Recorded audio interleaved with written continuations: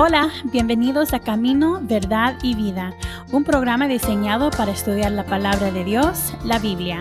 Acompáñanos desde Calvary Chapel Solo Cristo Salva en Pomona, California, con el pastor Marvin Marroquín. Halloween, parte 2. En la parte 1 de nuestra enseñanza de Halloween, hablamos de la historia de Halloween. El día de hoy estaremos hablando de la práctica de Halloween, la otra cara de Halloween. En esta segunda parte hablaremos de algunas prácticas, no de todas, porque hay demasiadas, solamente algunas. Millones de personas celebrarán Halloween el 31 de octubre, y eso incluye a cristianos, a muchos cristianos. Halloween es el segundo día festivo más celebrado en los Estados Unidos de América, recaudando más de 8 billones en ventas. Algunos padres vestirán a sus hijos con disfraces que van desde princesas a duendes y ahora hasta caracteres bíblicos e irán a pedir dulces. Sin embargo, muchos no se dan cuenta de que hay una realidad más oscura en esta celebración y está impregnada de paganismo y de brujería. Halloween, o la víspera de Todos los Santos, se originó en el antiguo festival celta Samhain, que significa fin del verano. Según la enciclopedia británica, se suponía que las almas de los muertos iban a visitar sus hogares y muchas personas creían que fantasmas, brujas, duendes, gatos negros, hadas y demonios vagaban por la tierra. Entonces, para proteger a sus familias y su ganado durante los meses oscuros de invierno, los celtas invocaron la ayuda de sus dioses con sacrificios de animales. Sin embargo, los días festivos tomaron un giro diferente cuando la Iglesia Católica llegó a la escena y comenzó a celebrar el Día de Todos los Santos, el 1 de noviembre. El Día de Todos los Santos es un día en que los católicos conmemoran y oran por las almas de los creyentes que han muerto. La práctica católica, la celebración, comenzó en un servicio de oración la noche del 31 de octubre y terminó el 1 de noviembre. Durante este tiempo, los pobres visitaban las casas de las familias más ricas para recibir pequeños pasteles llamados tortas del alma, a cambio de una promesa de orar por los parientes muertos de la familia. Eventualmente estas festividades se convirtieron en personas vistiéndose y cantando canciones a cambio de golosinas. Les dieron bebidas y comida a sus muertos, y los vivos se las comen, porque los muertos ya no pueden. Charlene Aron, de CBN News, entrevistó al exsatanista John Ramírez, quien advirtió que los cristianos no deberían tener nada que ver con la práctica de las costumbres paganas. Halloween es la fiesta demoníaca más diabólica, dijo John Ramírez. Él explica que los cristianos no deberían ser engañados cuando celebran las alternativas de Halloween. ¿Por qué escogerías un día, el 31 de octubre, y luego vas a llamarlo cosecha? Vas a vestir a la gente, vas a traer dulces. ¿Cuál es la diferencia entre eso y Halloween? Bueno, yo solo pregunto, porque muchas iglesias el día de hoy tienen sus reuniones llamadas cosecha y otros nombres, en cuanto que Pablo, el apóstol, en el libro de Efesios capítulo 5, verso 11 al 12, nos dijo estas palabras: y no participéis en las obras infructuosas de las tinieblas, sino más bien reprendedlas, porque vergonzoso es aún hablar de lo que ellos hacen en secreto.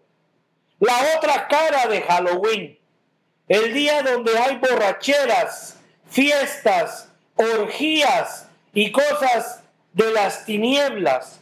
Y los cristianos no debemos de participar en esas obras infructuosas de las tinieblas, más bien debemos de reprenderlas. Aunque para la mayoría la fiesta de Noche de Brujas no es más que una oportunidad para que los niños se disfracen y coman dulces hasta no poder más.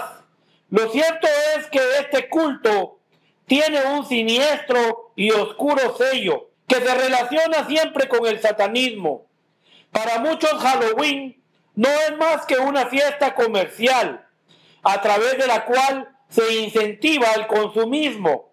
Los niños se disfrazan, los papás compran dulces y durante una noche los pequeños recorren las casas de los vecinos vestidos de brujas, monstruos, etc. Sin embargo, para otros esta fecha, que coincide con la víspera del Día de Todos los Santos, es el día para un oscuro ritual que se relaciona con la práctica de misas negras, sacrificios y hasta satanismo. Halloween, un nombre bastante moderno, era en aquel tiempo San Jaín. Era el festival más importante, ya que era el último día de la cosecha y el comienzo del invierno, y se celebraba entre fines de octubre y a principios de noviembre. Por eso no es nada raro que muchas iglesias le llamen a este evento la cosecha. Según las creencias celtas, en la noche del 31 de octubre, las almas de los muertos regresaban a visitar hogares terrenales. Creían que durante esa noche la ventana que separaba el mundo de los vivos y el de los muertos desaparecería.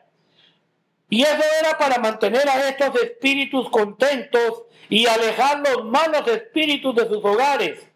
Los celtas dejaban comida fuera de sus hogares y con el paso del tiempo los romanos conquistaron a los celtas y la originaria fiesta se vio influenciada por el culto a la diosa romana de la cosecha, Pomona. Con el advenimiento del catolicismo, el festival celta, considerado pagano y hasta demoníaco, fue reemplazado por uno de carácter religioso. El Día de Todos los Santos, que se celebra el 1 de noviembre, con lo cual el 31 de octubre quedó como la víspera del Día de Todos los Santos, que en inglés se dice All Hallows Eve, concepto del que derivó finalmente el nombre Halloween.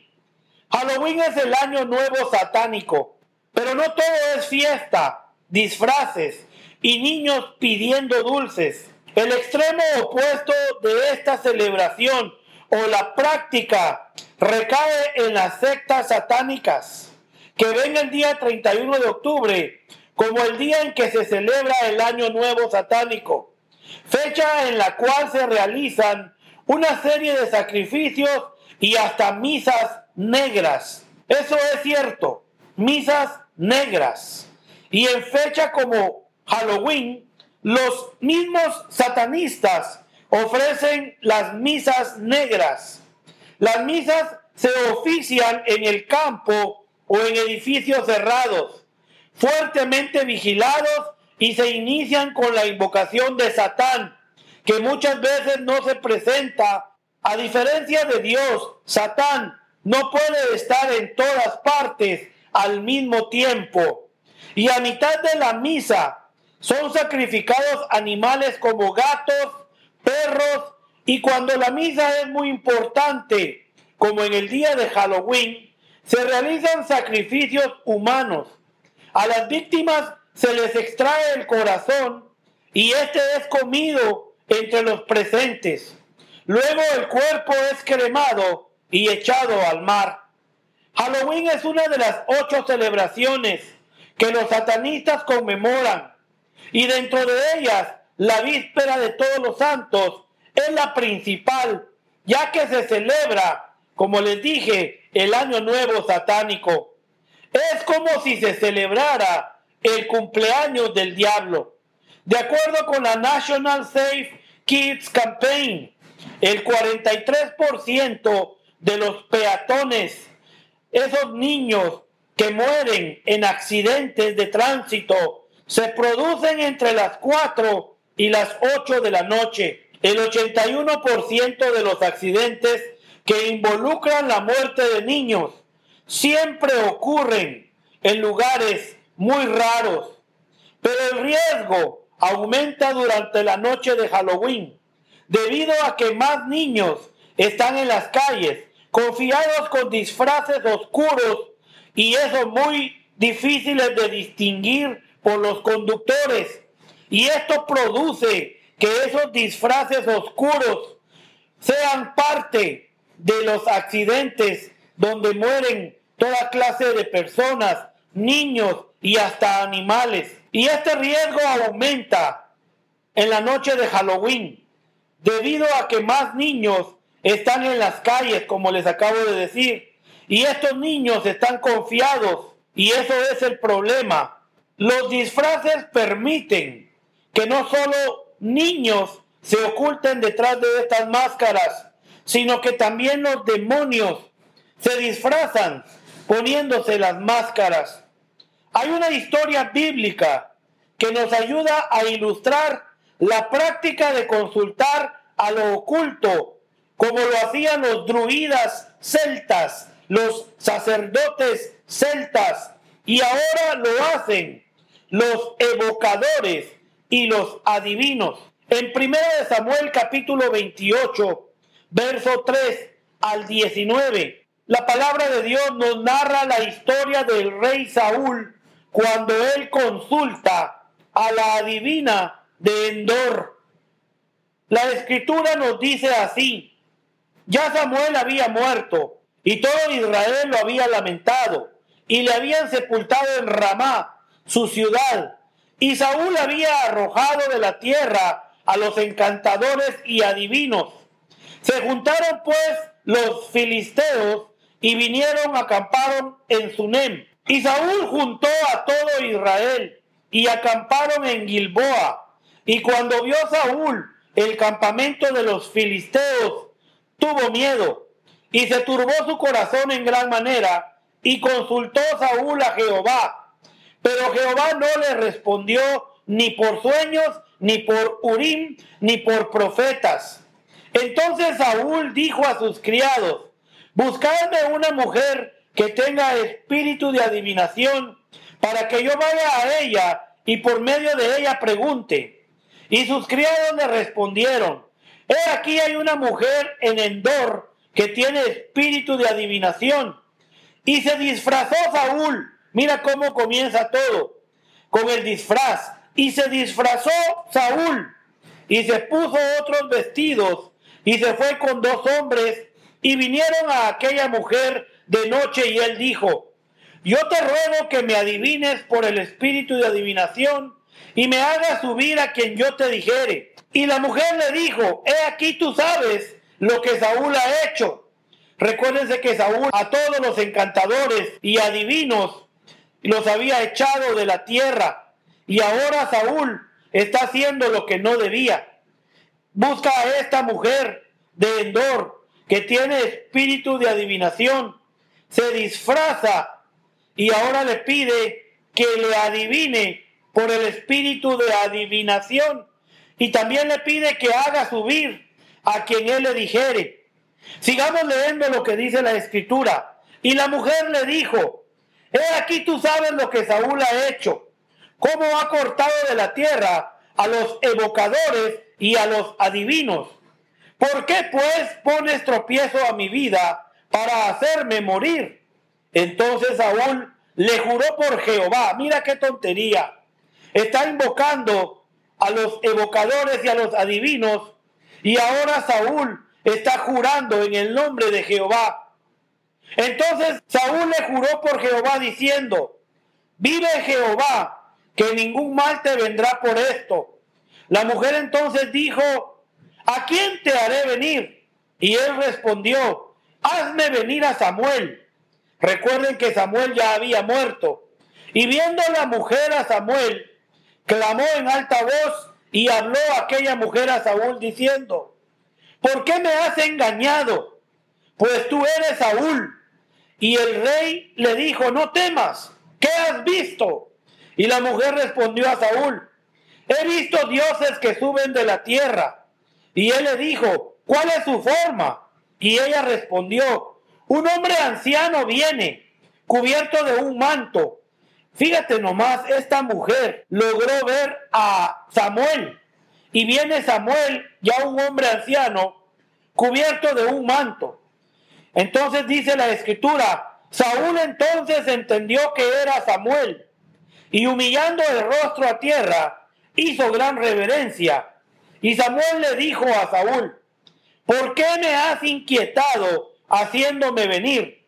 Y Saúl respondió: estoy muy angustiado, pues los filisteos pelean contra mí, y Dios se ha apartado de mí. Mira qué tremenda cosa. Dios se ha apartado de Saúl. Dice: y Dios se ha apartado de mí y no me responde más, ni por medio de profetas, ni por sueños. Por esto te he llamado, para que me declares lo que tengo que hacer. Entonces Samuel, fíjese bien cómo está la historia, porque hasta Samuel habló aquí. Entonces Samuel dijo: ¿y para qué me preguntas a mí, si Jehová se ha apartado de ti y ahora es tu enemigo? Fíjate bien qué tremenda cosa lo que le dice Samuel al rey Saúl. ¿Y para qué me preguntas a mí, si Jehová se ha apartado de ti y es tu enemigo? Fíjate bien en qué lugar cayó ahora Saúl por hacer lo que hizo con esta adivina, esta mujer de Endor. Ahora Jehová era su enemigo. Y ahora dice aquí también Samuel: Jehová te ha hecho como dijo por medio de mí, pues Jehová ha quitado el reino de tu mano y lo ha dado a tu compañero, a David. Como tú no obedeciste a la voz de Jehová, ni cumpliste el ardor de su ira contra Amalek. Fíjate qué tremenda cosa. Jehová ha quitado el reino de tu mano y lo ha dado a tu compañero David. Y eso fue, de acuerdo a lo que seguimos leyendo, como tú no obedeciste a la voz de Jehová, ni cumpliste el ardor de su ira contra Amalek. Por eso Jehová te ha hecho esto hoy. Y Jehová entregará a Israel también contigo en manos de los filisteos. Y mira lo que le dice Samuel a Saúl: y mañana estaréis conmigo, tú y tus hijos, y Jehová entregará también al ejército de Israel en manos de los filisteos. Qué tremenda historia acá en Primera de Samuel. Pero también en Primera de Samuel 31 vemos que se cumplió todo lo dicho por el profeta Samuel a Saúl, por haber consultado a la adivina de Endor. Le dijo Samuel: mañana estaréis conmigo tú y tus hijos. Y Saúl murió en aquel día, juntamente con sus 3 hijos, y su escudero, y todos sus varones. Mira cómo comenzó todo este desorden. Comenzó cuando Saúl no fue obediente a lo dicho por Dios en contra de Amalek. Y vemos ahí que Saúl desobedeció a Dios cuando Dios le dijo que destruyera a todos los amalecitas, y Saúl no lo hizo. Y después vemos que Saúl echó a todos los adivinos y a todos los espiritistas y a toda la gente mala de la tierra, y después él consultó a esta adivina de Endor. Y ese es un problema muy grande, porque todo comienza con la desobediencia. Y si Dios nos dice el día de hoy que el Halloween es algo de los demonios, algo de Satanás, no seamos desobedientes, ni mucho menos consultemos a las personas que nos van a guiar por un mal camino, como esta adivina de Endor. Mañana estaréis conmigo tú y tus hijos, le dijo Samuel a Saúl, y así fue. Si eres un verdadero cristiano el día de hoy, no participes en las obras de las tinieblas. Recuerda que Satanás se disfraza como un ángel de luz, y tú no te disfraces de nada, ni de ángel, ni de demonios, ni de brujas, ni de caracteres bíblicos. Una vez más, recordando las palabras de Pablo en Efesios 5:11 al 12, y no participéis de las obras infructuosas de las tinieblas, sino más bien reprendedlas, porque vergonzoso es aún hablar de lo que ellos hacen en secreto. En secreto los demonios, los satanistas y todos los cultos de las tinieblas hacen de Halloween el cumpleaños del diablo, la noche en la cual ellos hacen misas negras y hacen muchas abominaciones que van en contra de la palabra de Dios. Que el Señor te bendiga. Hasta la próxima. Gracias por escuchar el programa de hoy. Sigue a Calvary Chapel Solo Cristo Salva en Facebook, Instagram, YouTube o visita nuestra página de web www.ccSoloCristoSalva.org.